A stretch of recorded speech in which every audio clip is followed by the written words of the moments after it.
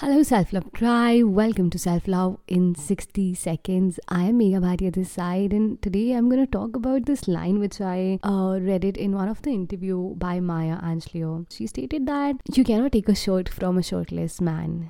Right? So in our life, we generally crave for love, we crave for expectations and things from people around us. But people cannot fulfill you if they are in a lack space. People cannot fulfill you, they cannot make you happy, they are not happy. Similarly, it goes for you. If you are not happy, you cannot make other people happy. If you don't have that self-love or acceptance in your life, how can you love another person? So be very wise when you are asking for love, asking for care from another person. No one will be actually there to provide you that care or love every single time. There will be times when you have to be that love and care for your own self. I'm not saying that go against your family or friends. They will be there with you. They are your well-wishers, but not always. There will be instances in your life when the universe will make you go through instances where you will be all alone. Yes, all alone. And it's not just to make you weak, but it's